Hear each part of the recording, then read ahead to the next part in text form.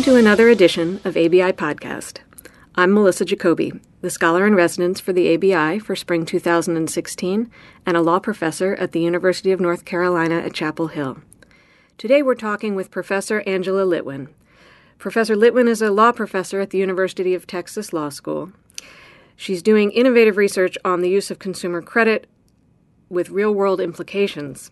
And the focus for our podcast today will be the intersection of consumer credit with domestic violence. So, Angie, your work characterizes coerced debt, that's the term that you've used, as a form of domestic violence. So can you tell us what you mean by coerced debt?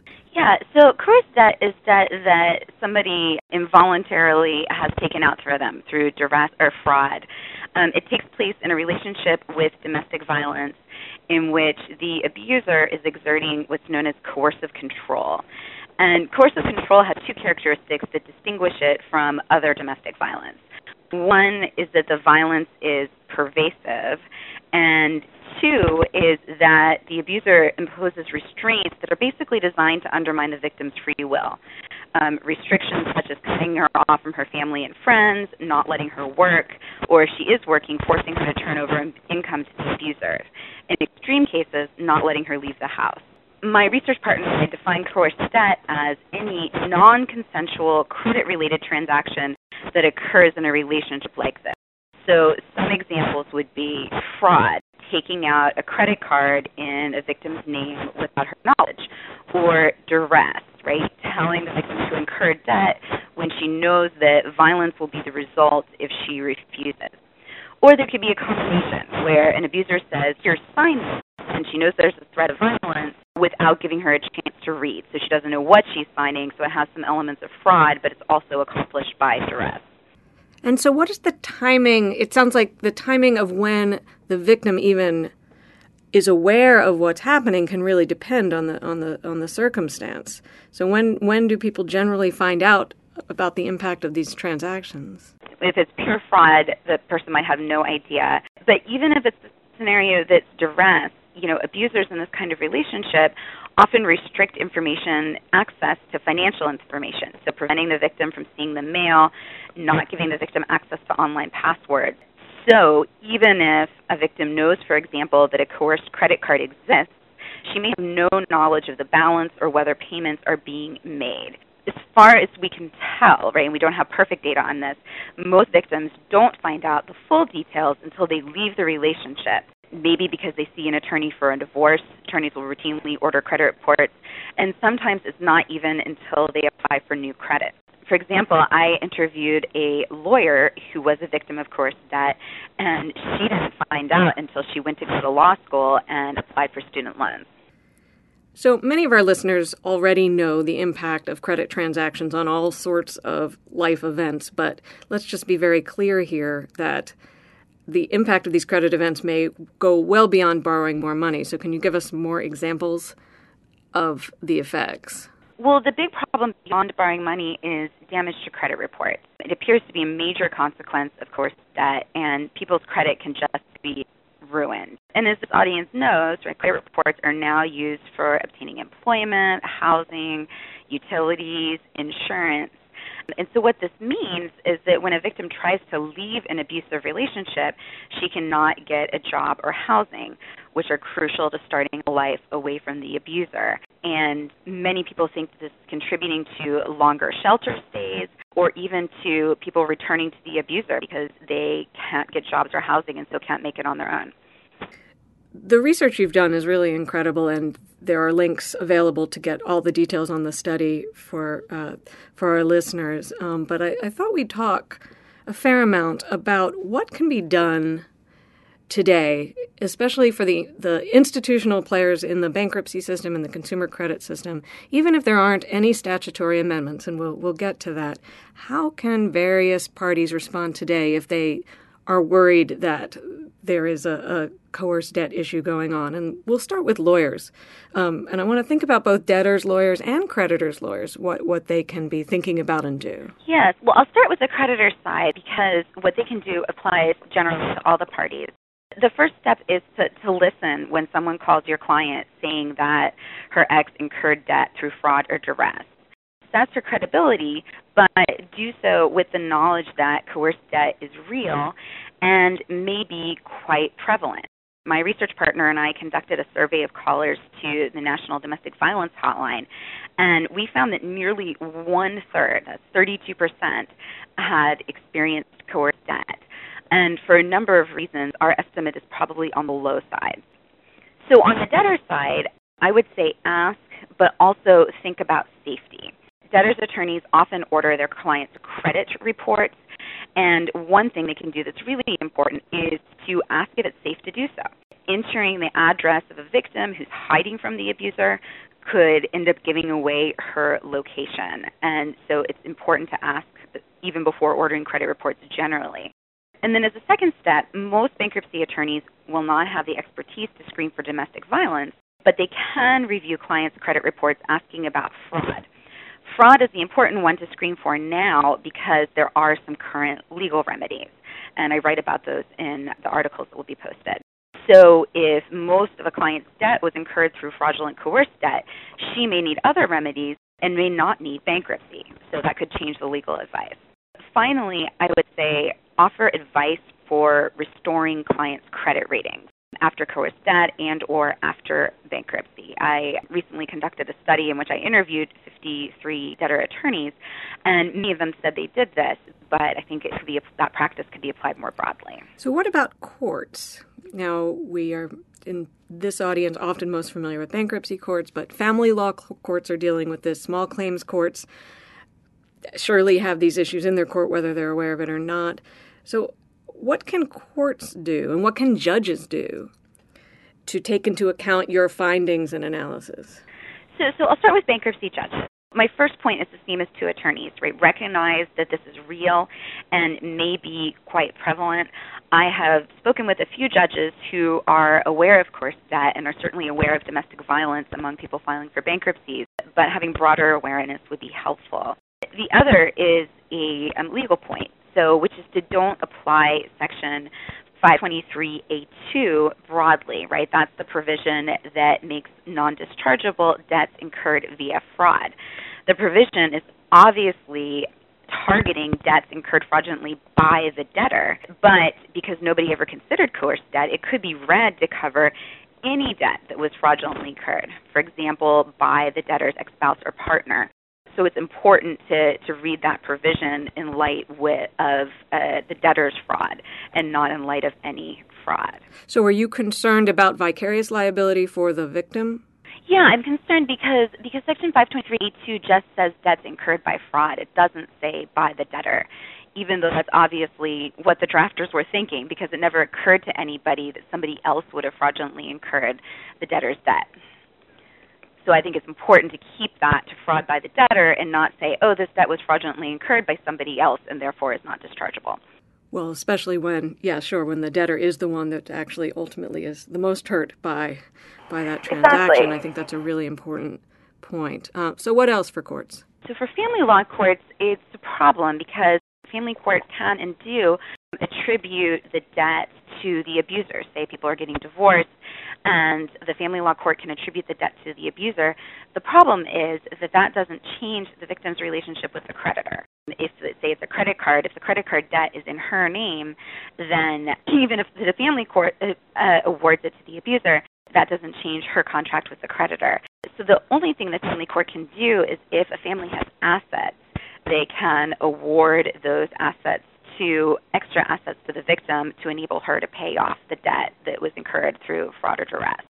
But many families do not have assets, which makes that remedy not available. So anything to say about small claims courts? With small claims court, I think it would just be the general point of listen to somebody when they tell the story. It doesn't mean they're not trying to make it up. I think there's a tendency when people hear about coerced debt to worry about, this could make two partners collusive to try to get rid of the debt. So really listen in particular to the victim's description of the domestic violence, right? If she was in a relationship where violence was pervasive and where she, for example, did not have access to any of the finances, then that's a situation that's ripe for coerced debt. So the institutions that really inadvertently amplify the effect of coerced debt are credit reporting agencies and those who develop proprietary credit scores. Are there things they can do now, even without federal law changes, to reduce the impact of coerced debt? I think one thing they can do is to work with victims to clear up coerced debt on their credit reports. In particular, to remove past coerced debt, right? Debt that's already been paid or is beyond the statute of limitations, but that was previously delinquent. Even though it's no longer owing, it still impacts a victim's payment history, which is the most important factor in FICO scores. Working to clear up debts that are no longer owed but that were incurred by coercion would be helpful, because don't actually, if the abuser was managing the account, then the victim's payment history is not necessarily relevant to her future payment history. So it still would be giving users of credit reports the correct predictive information. Sure. And I think that's worth emphasizing, that if the goal is to predict future performance and an individual has not been the one to incur the debt in the first place, that's especially unnecessary to be part of the credit report, and making it more streamlined to be able to make those changes with what kind of evidence would they be having to show? That's the issue. When victims try this, they often work with an advocate or a lawyer. And I think the type of evidence to show is, first, that the relationship was abusive and controlling, right, in a way that the victim did not have control over the family finances. And then second, to be able to describe the specific circumstances of the opening of the account. If the debt was induced fraudulently, there are already procedures for doing this. The only problem is that they run into skepticism about, is it really real if somebody's ex-husband did this? If it's coerced debt, you would have to discuss the circumstances, and you would sort of screen for coerced debt, asking the person, why did you take out this debt, or what were the circumstances surrounding this debt, and then what would have happened if you'd said no, and if she had feared for her physical safety or the physical safety of her children, that suggests duress. So it sounds like these institutions would need a screening tool to know what questions to ask, which could be designed from your research. Yes, it could be designed from our research, and it could also, there's screening tools available online. I'm going to talk about that when we discuss places that victims can go now. Sure. So let's also talk about regulatory agency. You've separately done work on the Consumer Financial Protection Bureau and think about consumer credit regulation more generally. What can regulators do today? So in my article, Escaping Battered Credit, I argued that the Equal Credit Opportunity Act actually gives regulators the power to enact a narrow policy proposal that I made, which would be to remove past coerced debt from victims' credit reports, and then to remove present coerced debt when reporting to employers, landlords, and utility companies. They need to leave present coerced debt for financial lenders, because they need to know the extent of someone's liabilities regardless of how they were incurred. But employers certainly don't need to know that, and I argue that landlords and utility companies can live without that, because they adjust for risk in different ways than financial creditors do. But I think to enact that is very possible under the Equal Credit Opportunity Act today. In fact, there's an existing regulation that could be read to do that, but you'd need a clarifying regulation to make sure it applied to coerced debt.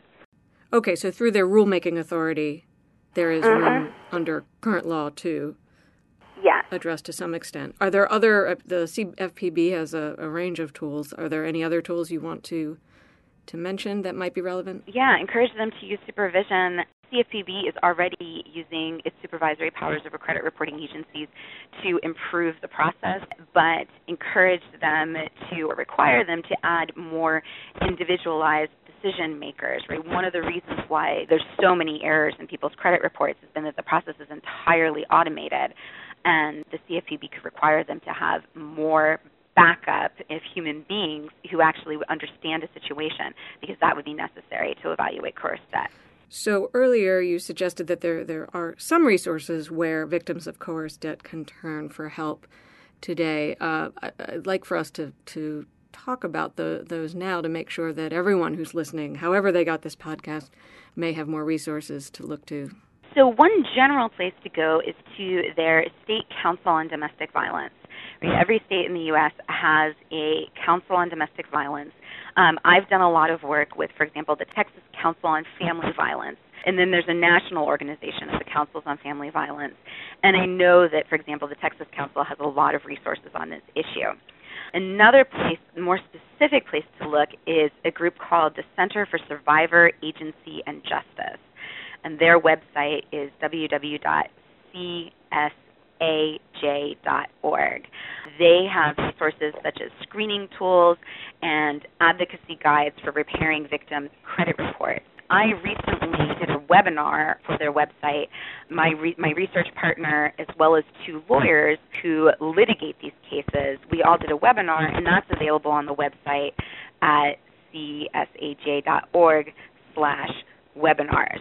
So that site generally, and in particular our webinar, has a lot of resources, both on screening and on legal claims that can be brought. So relatedly, to what extent, in your experience, are domestic violence organizations up to speed on the credit impact? They are getting there. My research collaborator and I have done a lot of trainings for domestic violence organizations, and their general attitude has been very eager to learn.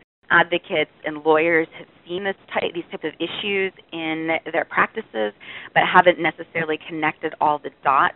They're always eager for more information, and the domestic violence community is generally educating itself about this phenomena. We get lots of invitations to speak for this reason. I'm sure, and maybe one possibility is for lawyers who are more familiar with the consumer credit and bankruptcy side of things, even if they haven't directly studied coerced debt, can provide more information and help to their local domestic violence organizations.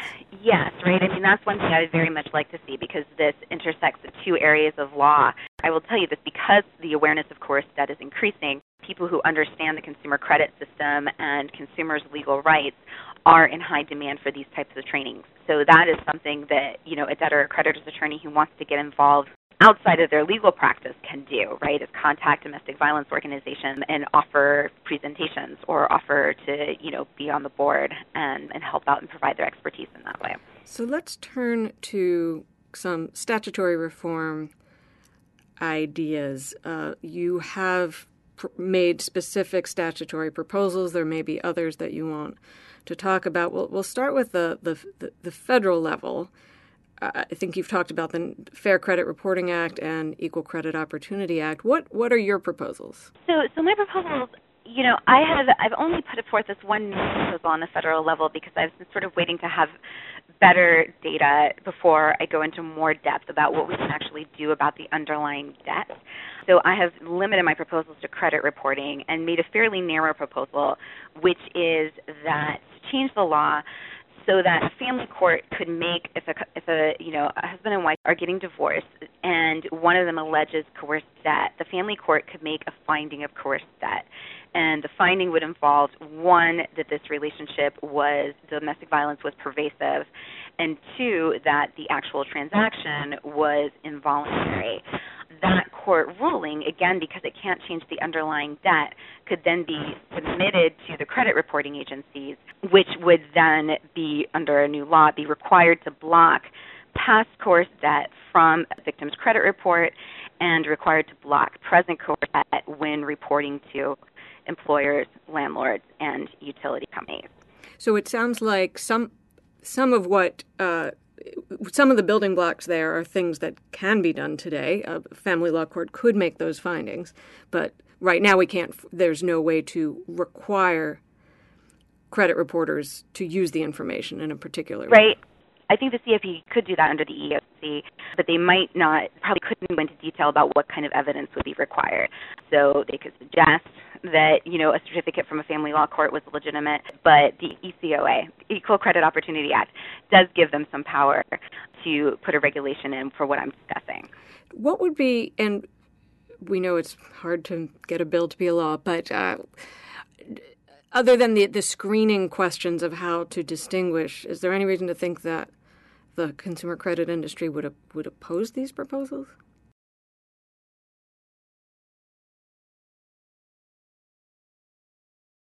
Certainly the credit reporting agency industry would fight this aggressively, right? They have been very aggressive about expanding the reach of credit reports into all kinds of ways, right? It's their marketing that has been largely responsible for the tremendous increase in use of credit reports by employers, landlords, and utilities. Credit reporting agencies see those parties as important markets and want to provide them with as many services as they can.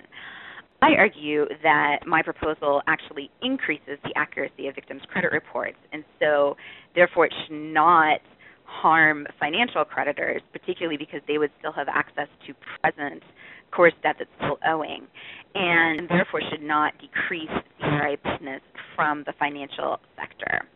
Because, and then CRAs also, credit reporting agencies also have the technology to implement a proposal like this fairly easily, right? The overwhelming majority of their work is automated at this point, so adding in a different point of automation about, right, receive certificate from family court, this happens, should be relatively painless from an implementation perspective. So what about the state or local level? There's still a lot of room, especially after Dodd-Frank, for consumer credit to have some enforcement at the state law level. Do you have specific reform ideas there? Yeah, I think the most important thing that states could do is to ban employer use of credit reports. There's no data supporting a link between having poor credit and doing poorly at jobs. It's all this idea that if somebody's irresponsible with their money, they're therefore going to be irresponsible with the company's money or irresponsible at work. And there's only been 2 studies on this, and neither of them found a connection between owing money or having negative credit and in having performance in the workplace or honesty in the workplace. So many states are doing this anyway because the recession has made it hard for people to get jobs, right? As somebody put it, consumers are behind on their bills because they're out of work, and then they couldn't get jobs because they were behind on their bills. Coerced debt is one more reason for that. Another thing states can do is to incorporate coerced debt into their domestic violence laws. For example, New York recently passed a law adding coerced debt to the list of family law crimes, which will help victims substantially in divorce settlements or in child custody disputes if they're not married. So are there any other states, to your knowledge, who are looking to follow the lead of New York? I don't know any of the where it's on the verge of passage. I do know that the Texas Council on Family Violence is going to be pushing this at the next Texas legislature session. Our legislature meets only every other year, but that is on their agenda there. Speaking of Texas law, another helpful provision that Texas has is victims of domestic violence can break their leases without penalty if they need to move out. That's not directly related to coerced debt, but it is related to debtor-creditor rights of consumers, and that's something else states can do that's very helpful. So that limits the damages the victim would experience from leaving that leasehold. Exactly. So it's not coerced debt, but it's economic damage that happens when somebody tries to leave a relationship. So if you try to leave an abusive relationship, if you're on the lease, normally your landlord would be able to fine you for whatever penalties they have for breaking the lease. In Texas, they're not allowed to do that. Any other reform ideas you want to float out there? So at the local level, there's even more that localities can do, particularly around restraining orders or protective orders. They have different names in different states.